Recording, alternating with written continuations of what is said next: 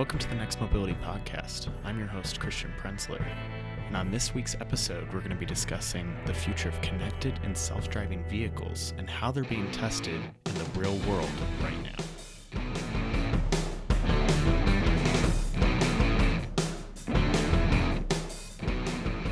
On this episode of Next Mobility, I have Carrie Morton. Carrie is the Deputy Director of MCity. Carrie oversees day-to-day operations of MCity, which is the University of Michigan's public-private partnership devoted to advancing the development of connected and automotive vehicles.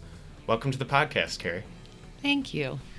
Now, to really understand MCity, I think it's really important for our listeners to really understand the partnerships involved with the facility, because not only does MCity partner with automotive manufacturers and suppliers, it collaborates with governmental entities and the academic community.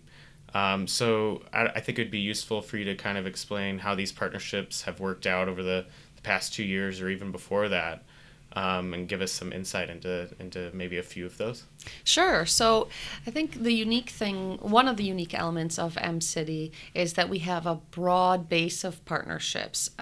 MCity was conceived at a time when it was recognized by the university and others that we're on the cusp of this revolution in how we move people and goods, and that it wasn't going to affect just one company in the transportation space or even one sector. So we've brought together not only the obvious suspects like the automotives, the tier ones, we've also brought together insurance companies, telecommunications companies, chipset manufacturers, infrastructure providers, so companies that make the traffic lights, but also companies that work in simulation, law firms. So a real wide variety of folks who are going to have to work together to solve the pre-competitive challenges that remain to a full commercially viable ecosystem of connected and automated vehicles. Awesome. And now with the testing ground of this size and all the facilities, who pays and maintains and kind of keeps up everything and keeps it going? Sure. So at the university, we have what's called a recharge model, which basically quite simply means that we set up a rate that makes sure that we recover through our usage agreements with our users in the facility. We cover the operating costs.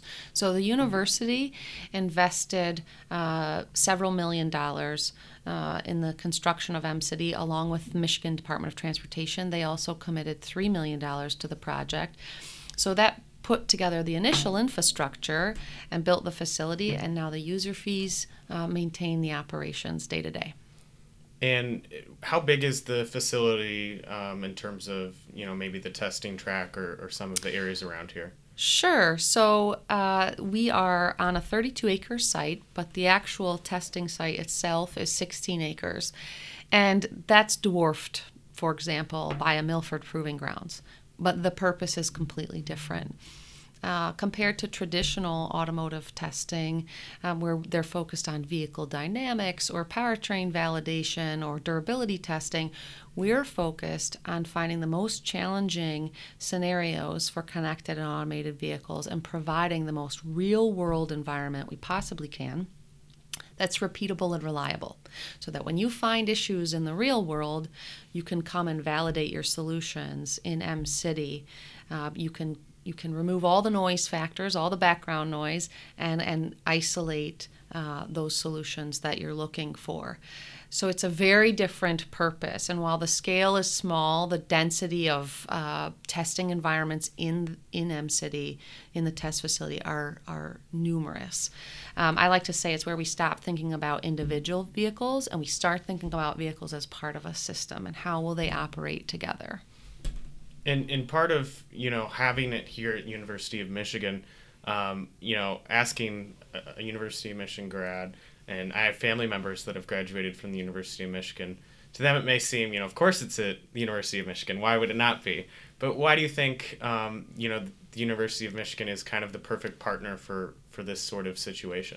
Well, I think there are a number of universities and academic institutions across the country, across the world, who have specialties in a variety of areas that touch on the deployment of connected and automated vehicles. But A couple of things make us unique, and one is the breadth of the university skill set. Not only are we working very closely with our partners at the University of Michigan's Transportation Research Institute, deploying, for example, thousands of connected vehicles in Ann Arbor, we're also working with the College of Engineering, experts in robotics.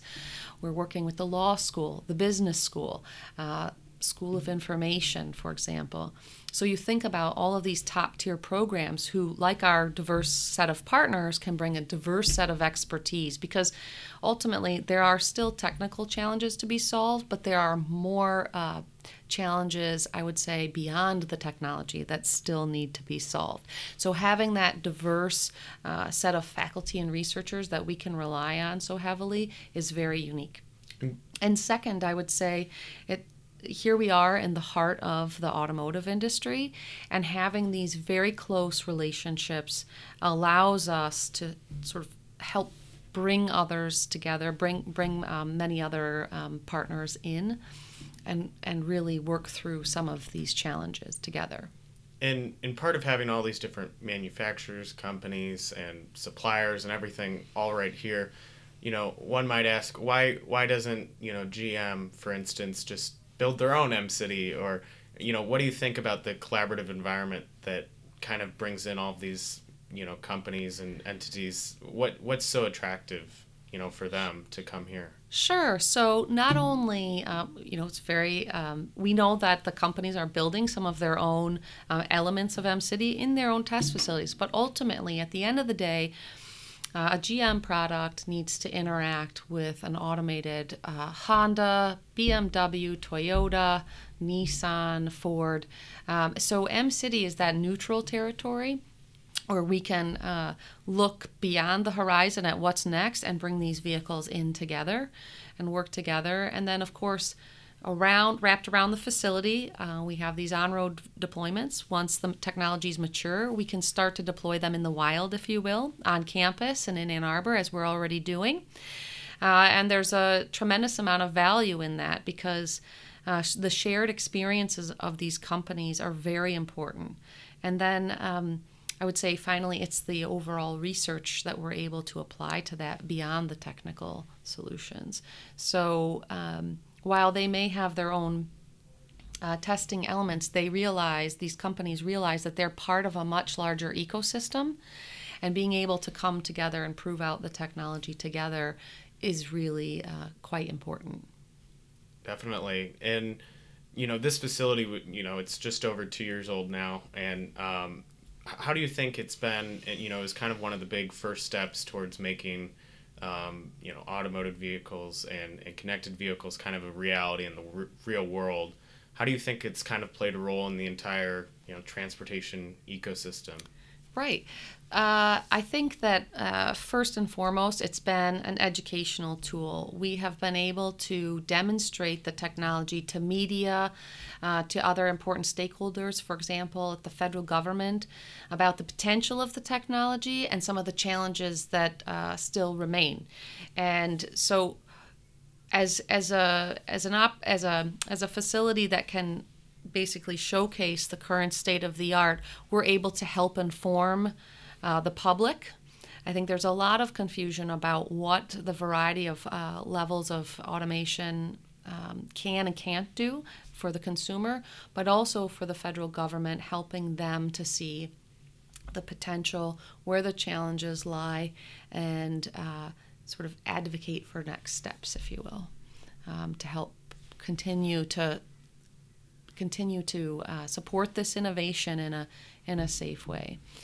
So, for example, one of the big challenges is, how do we validate this technology? So having simulation combined with on-road testing, combined with a facility like M-City, is extremely powerful. And right now, collectively, the industry is asking, how do we validate this? And I think it's a minimum of those three elements are really critical. And so having a facility like M-City as part of that solution set has been really important. I think, yeah, definitely that's a great point on, there's a lot of things to do academically with self-driving cars and connected vehicles and kind of the future of that infrastructure.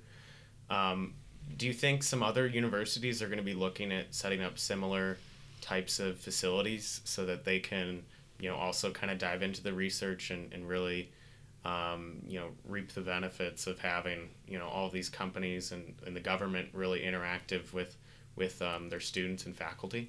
Yeah, we certainly see that already. Other universities around the country and even in the state are setting up a variety of test beds to work on this technology, and it's absolutely necessary because right now there's a restriction on the talent pipeline. And across the country, the University of Michigan, along with all of our other academic peers, need to be focused on preparing a workforce that can support this emerging technology. So we're excited to see this spreading across other academic institutions. Absolutely. And one of my last questions here is, regarding self-driving technology specifically, there seems to be kind of a debate between LiDAR technology and like computer vision, kind of camera-enabled technology. How is the facility kind of situated to kind of, meet the needs of both of those kind of opportunities in terms of research and development for, companies? Sure. Well, I like to, when I give a tour of M-City, we talk about the vehicle perception, and that's giving the vehicle a situational awareness to know what's happening around it. And there are a variety of ways to do that. You mentioned camera systems, you mentioned LiDAR, some also use radar and other sensor technologies. And what you'll find inside M-City is it was designed to challenge all of the above. So just like our own five senses, our hearing, our sight, every one of our five senses has vulnerabilities in certain situations. We can't see in the dark, for example. So I believe it's not an either or. I think that it's probably an and.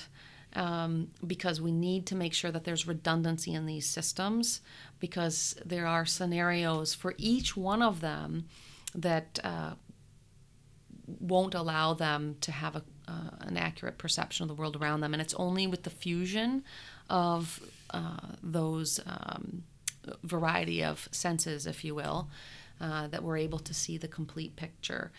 It's possible that one may emerge more strongly than the others, but I think right now it's probably a fusion of them, and M-City is uniquely equipped to challenge all of the above.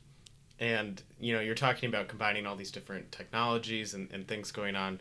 How it seems like some maybe even smaller manufacturers or in just some cases some manufacturers aren't paying attention as much to the connected car element. Mm-hmm. How big of a piece do you think that plays in, how does M-City kind of create that testing bed for that kind of technology? So that's a terrific question. We have enabled the infrastructure in M-City to be fully connected using dedicated short-range communication, which is currently in the rulemaking process with NHTSA.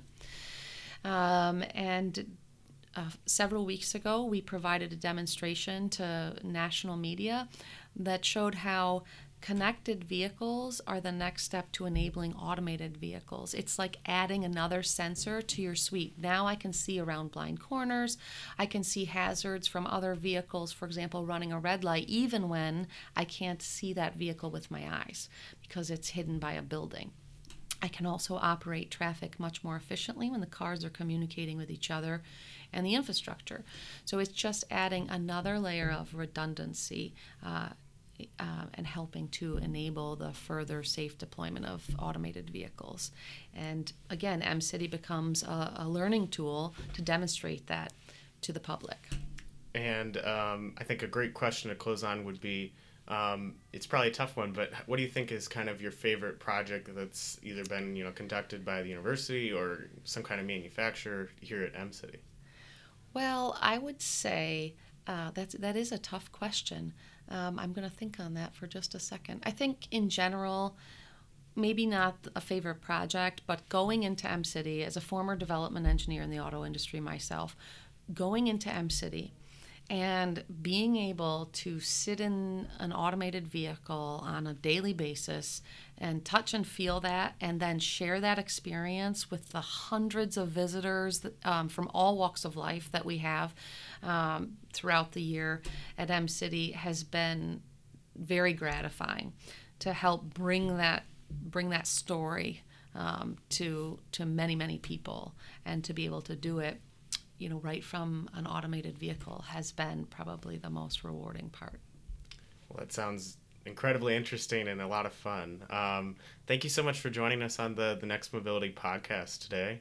It's very fascinating to hear about all the things happening here at M-City and being researched and conducted here.